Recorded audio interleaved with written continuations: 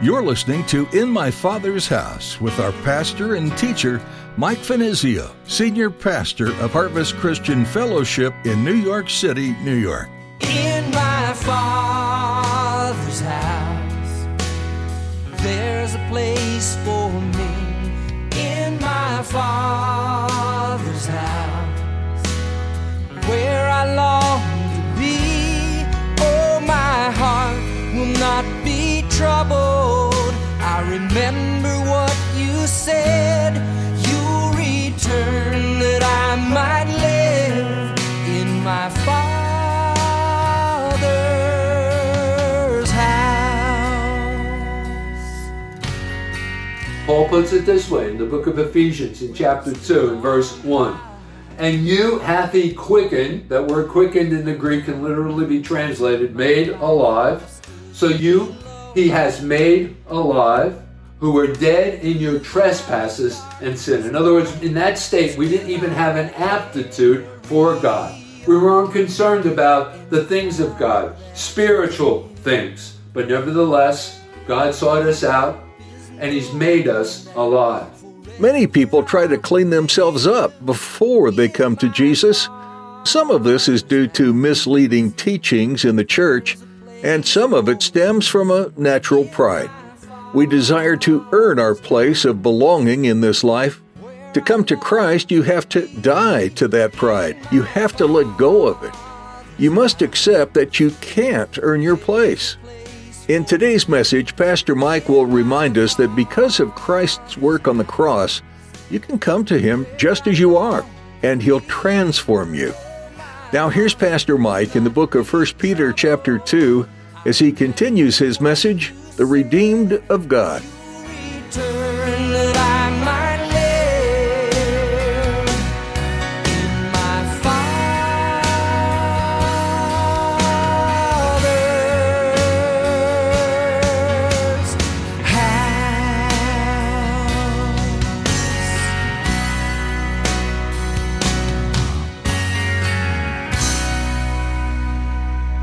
Why did God even consider paying such a tremendous price for our redemption? And what was the purpose behind it? Well, let's go back to our text. Notice there in verse 24, there we are told that we, having died to sins, might live for righteousness. Now, what are we talking about here?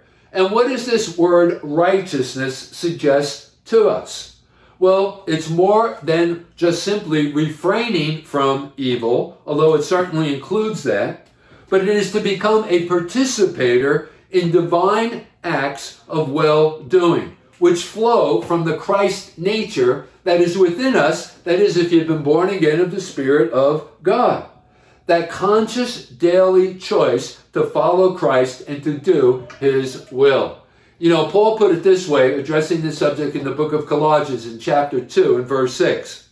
As you have therefore received Christ Jesus the Lord, so walk you in Him. You see, we are no longer to live for self, but rather to live for Jesus. We are to put away the old man, the old habits, our old lusts, in order to carry out God's will in doing all that is good. And listen, this is not a burden, it's a joy. We owe Him a delightful debt that we can never repay, right? But it springs from our gratitude, our appreciation, our understanding of what God has done for us in the person of Jesus Christ. And so if we've truly been to Calvary's cross, we'll be impassioned to do the work of sharing the gospel. So that begs the question, are we living unto righteousness? Listen, the world needs Jesus. And therefore there should be nothing more important to a believer, you and me, than getting the good news to those who need salvation. And yet those who have never heard of it. So that's the purpose of redemption. Now that brings us to our third and final aspect as we address this subject. And that is, let's talk about the provision of redemption. So that's our third point, the provision of redemption. Now, as the result of the sacrificial work of Jesus at Calvary, God has provided salvation, restoration, and preservation. Notice there in verse 24, let's go back there in verse 24, the latter part of it.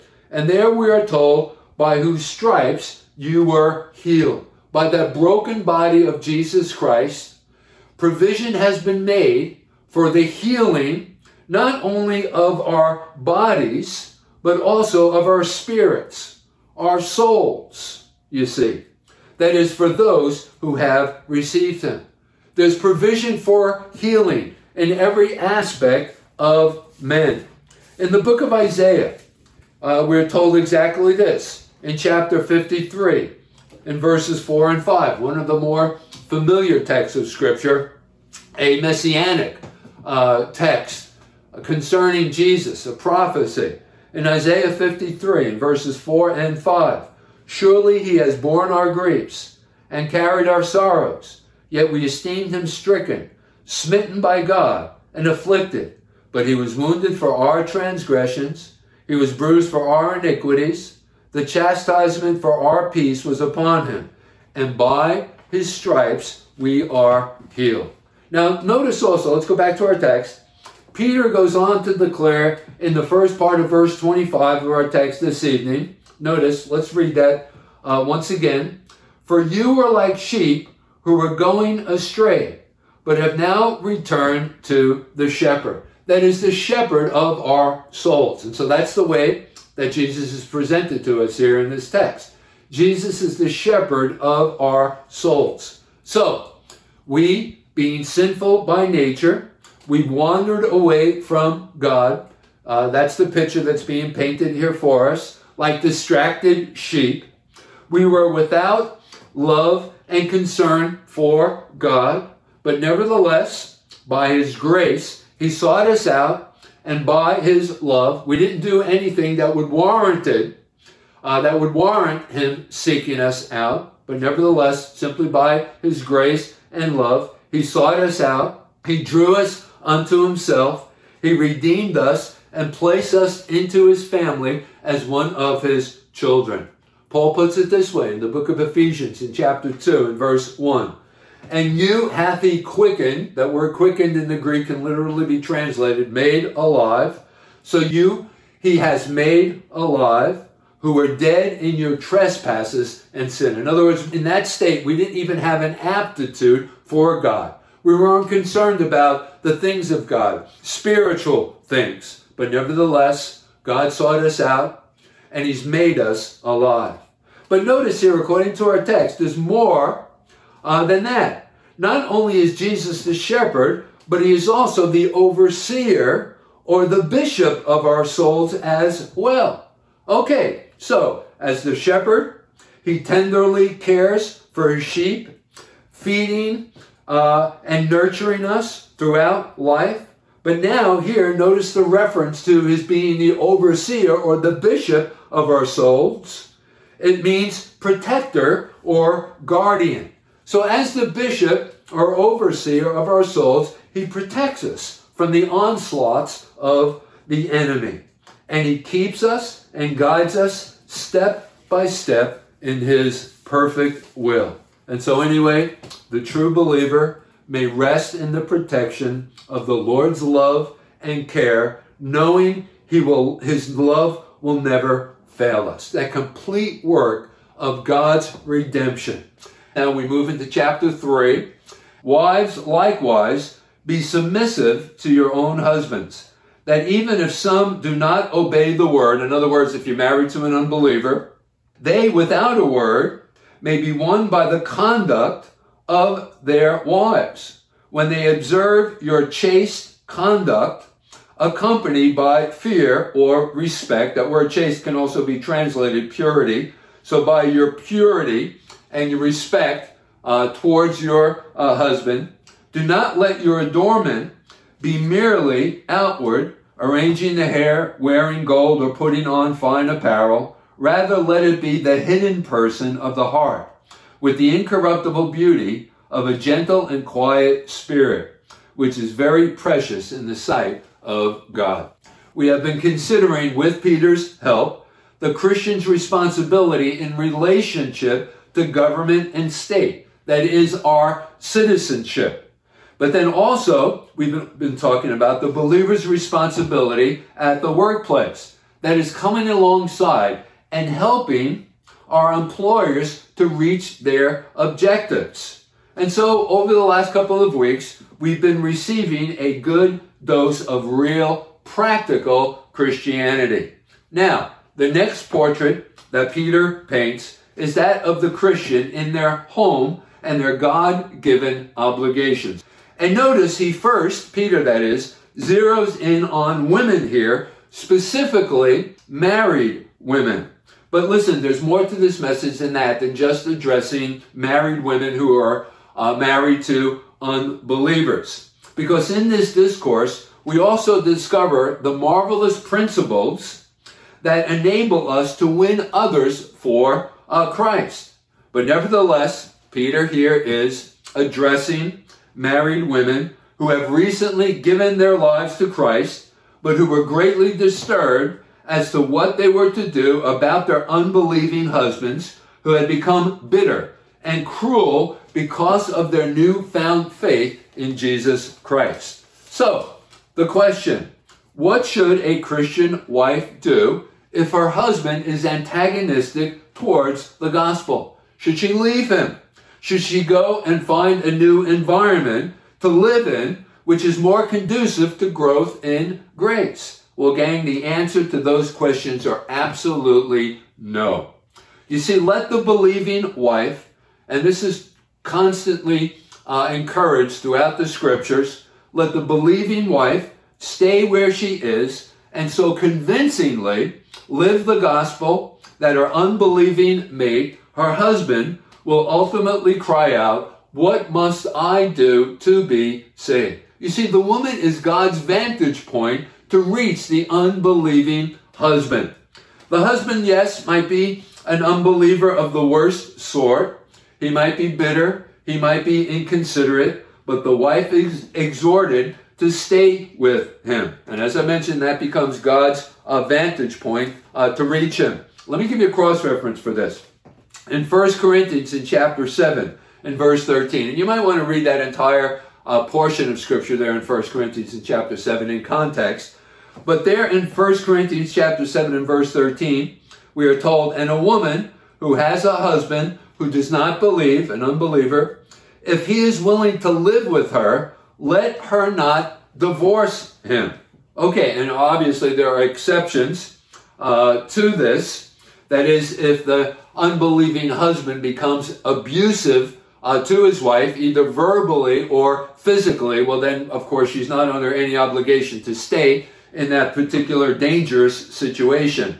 But nevertheless, women, I am telling you, it is possible for you, by your commitment to Christ and your perseverance, to get a new kind of a husband, transformed by the miraculous power of Jesus Christ. You see, if the Christian is willing to meet the conditions that God presents in the scriptures, God promises that the unsaved husband or loved one, remember I said there's a wider application to this teaching, so God promises that the unsaved husband or loved one, whoever that might be, it might be another member of your immediate family, it might be a friend or another relative or someone that you work with at your workplace, they will come to Christ. It may not be until they lie in agony on their deathbed, but nevertheless, God promises that they will come. Now, if the believing wife is to be effective for Jesus, it is very important that she be in subjection to her husband. Now, what does that look like? What are we talking about? The word subjection. Well, let me give you a working basic definition of what I'm referring to.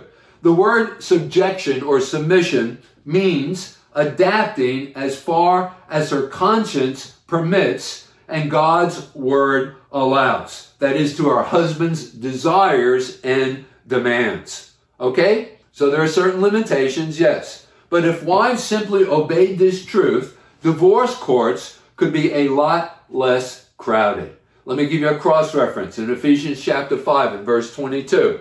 Wives, submit yourselves unto your husbands as unto the Lord. That is, as your husband is submitted to Christ. Listen, gang, thousands of homes have become nothing more than centers of marital confusion and disorder. Why? Because wives have assumed unwarranted authority instead of submitting patiently to their husbands, as they are encouraged to do in the scriptures. Those husbands whose duty it is under God to oversee the affairs of the family. That isn't a perfect world, right?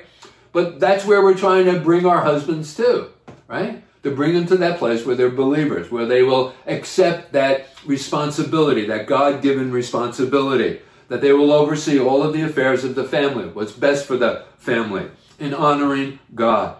But notice also Peter states there in verse 1, go back to our text, this submission is to be to your own husbands. The idea here is, and I think that where Peter is getting at, it is not uncommon to see Christian women showing more respect and courtesy to others of the opposite sex than to their own husbands. They are genial and gracious outside the home, but how different inside the home. And listen, this kind of practice on the woman's side will only hinder the unsaved husband from believing and will render them more adamant. And so may God teach us submission. Now, let's go back to our text. Notice also, in addition to sincere love and respect for one's husband, there must also be a holiness of life that will convince and will convict. Listen, people are won for Christ, not by telling, but rather by showing in the things that we do, in the way that we demonstrate our Christianity. It's not by preaching and nagging that people come to Jesus, but rather by praying and living our Christianity. Notice what it says there. Go back to verse 1, the latter part of verse 1. They, without a word, the unbelieving husband, they, without a word, may be won by the conduct or the manner of living of their wives. There's this saying, I wish I had said it, but I hadn't, so I'm just kind of quoting it. And it goes like this. A wife who has good horse sense never becomes a nag.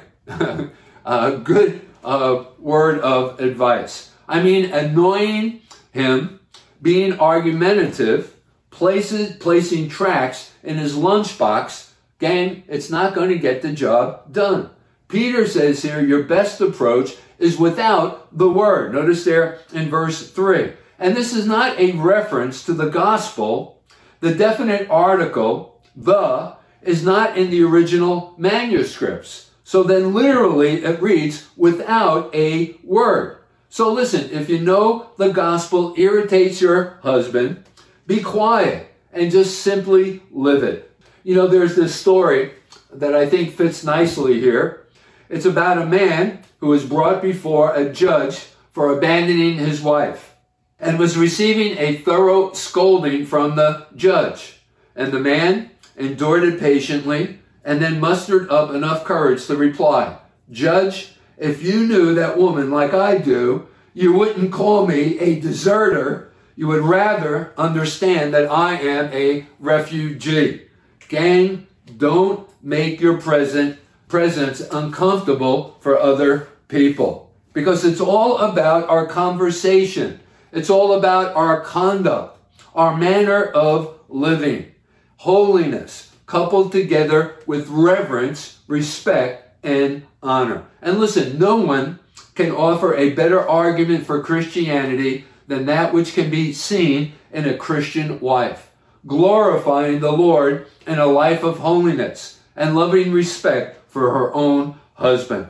An unsaved husband cannot resist the persuasion of Christianity when seen in a chaste manner of life and the respectful demeanor of his wife. Gang, that's true beauty. In contrast to what Peter noticed there in verse 3, he exhorts the women, do not let your adornment be merely outward arranging the hair, wearing gold, or putting on fine apparel, but rather let it be the hidden person of the heart, with the incorruptible beauty of a gentle and quiet spirit, which is very precious in the sight of God. So again, true beauty is much more than an outward appearance. That's beauty. Consecrated, godly women who possess a meek and gentle spirit. But you know what? This applies to all of us. And this is the way that we're going to reach other people for Jesus, that these virtues might be present within each and every one of us. Now, let me also add, you single women, I want to take some time out to address our single women. Save yourself a lot of trouble and grief, and don't marry an unbeliever. Because if you do, think about this. Your goals, your visions, your desires will be different. The love that you share will be different. Because, you know, the love that God puts in the heart of a husband for his wife is somewhat of the supernatural sort. And he's not going to be able to love you with that agape love, the love of God himself. He puts that love within the heart of a husband. And so you're not going to be loved the way that God wants you to be loved, as God planned for you to be loved. So do yourself a favor and don't marry an unbeliever. And then, you know, think about the whole issue of how you're going to raise your children.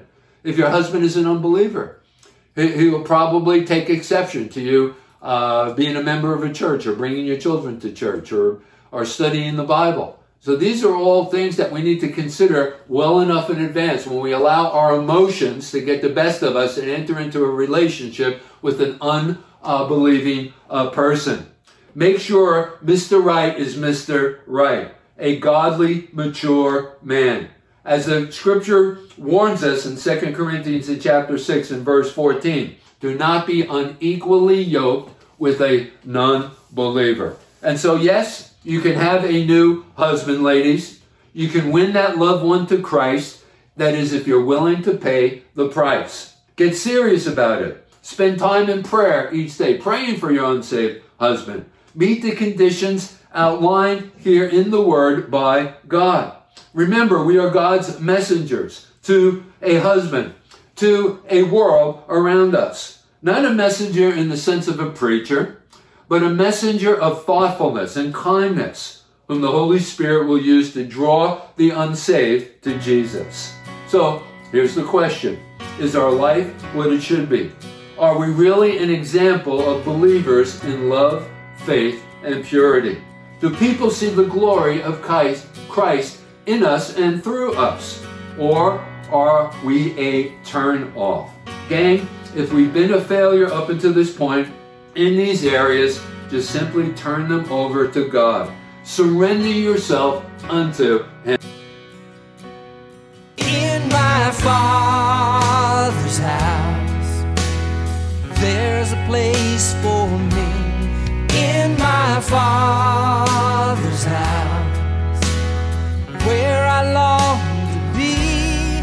Oh, my heart. We're so glad you joined us today on In My Father's House for our continuing verse-by-verse study through the book of 1 Peter. If you'd like to hear more messages from Pastor Mike, please visit our website at harvestnyc.org. You can also listen online by going to the Resources tab. Otherwise, you can find them on one place and search for Harvest Christian Fellowship or Pastor Mike Venizio. You can also watch our fully recorded services on Vimeo. Just follow the link at our website. Again, that's harvestnyc.org. We also invite you to subscribe to our podcast. Just search your favorite platform for In My Father's House with Mike Venizio. If you're ever in or near the Midtown Manhattan area and are looking for a church home, come visit us here at Harvest Christian Fellowship. We meet every week for worship, Bible study, and fellowship. It's easy to get here, and you can reserve your seat at our website. If you can't make it in person, that's okay. You are welcome to join us on the live stream to participate in our services virtually. Just follow the link at harvestnyc.org. If you happen to have any questions for us, please don't hesitate to give us a call at 212-247-9700. 212-247-1877. That number again is 212-247-1877. Or connect with us on Facebook and Instagram by following the links on our website. Again, that's harvestnyc.org. We're so glad you took the time to listen in today, and we hope you'll join us again next time on In My Father's House. Where I long to be, oh my heart, not be troubled.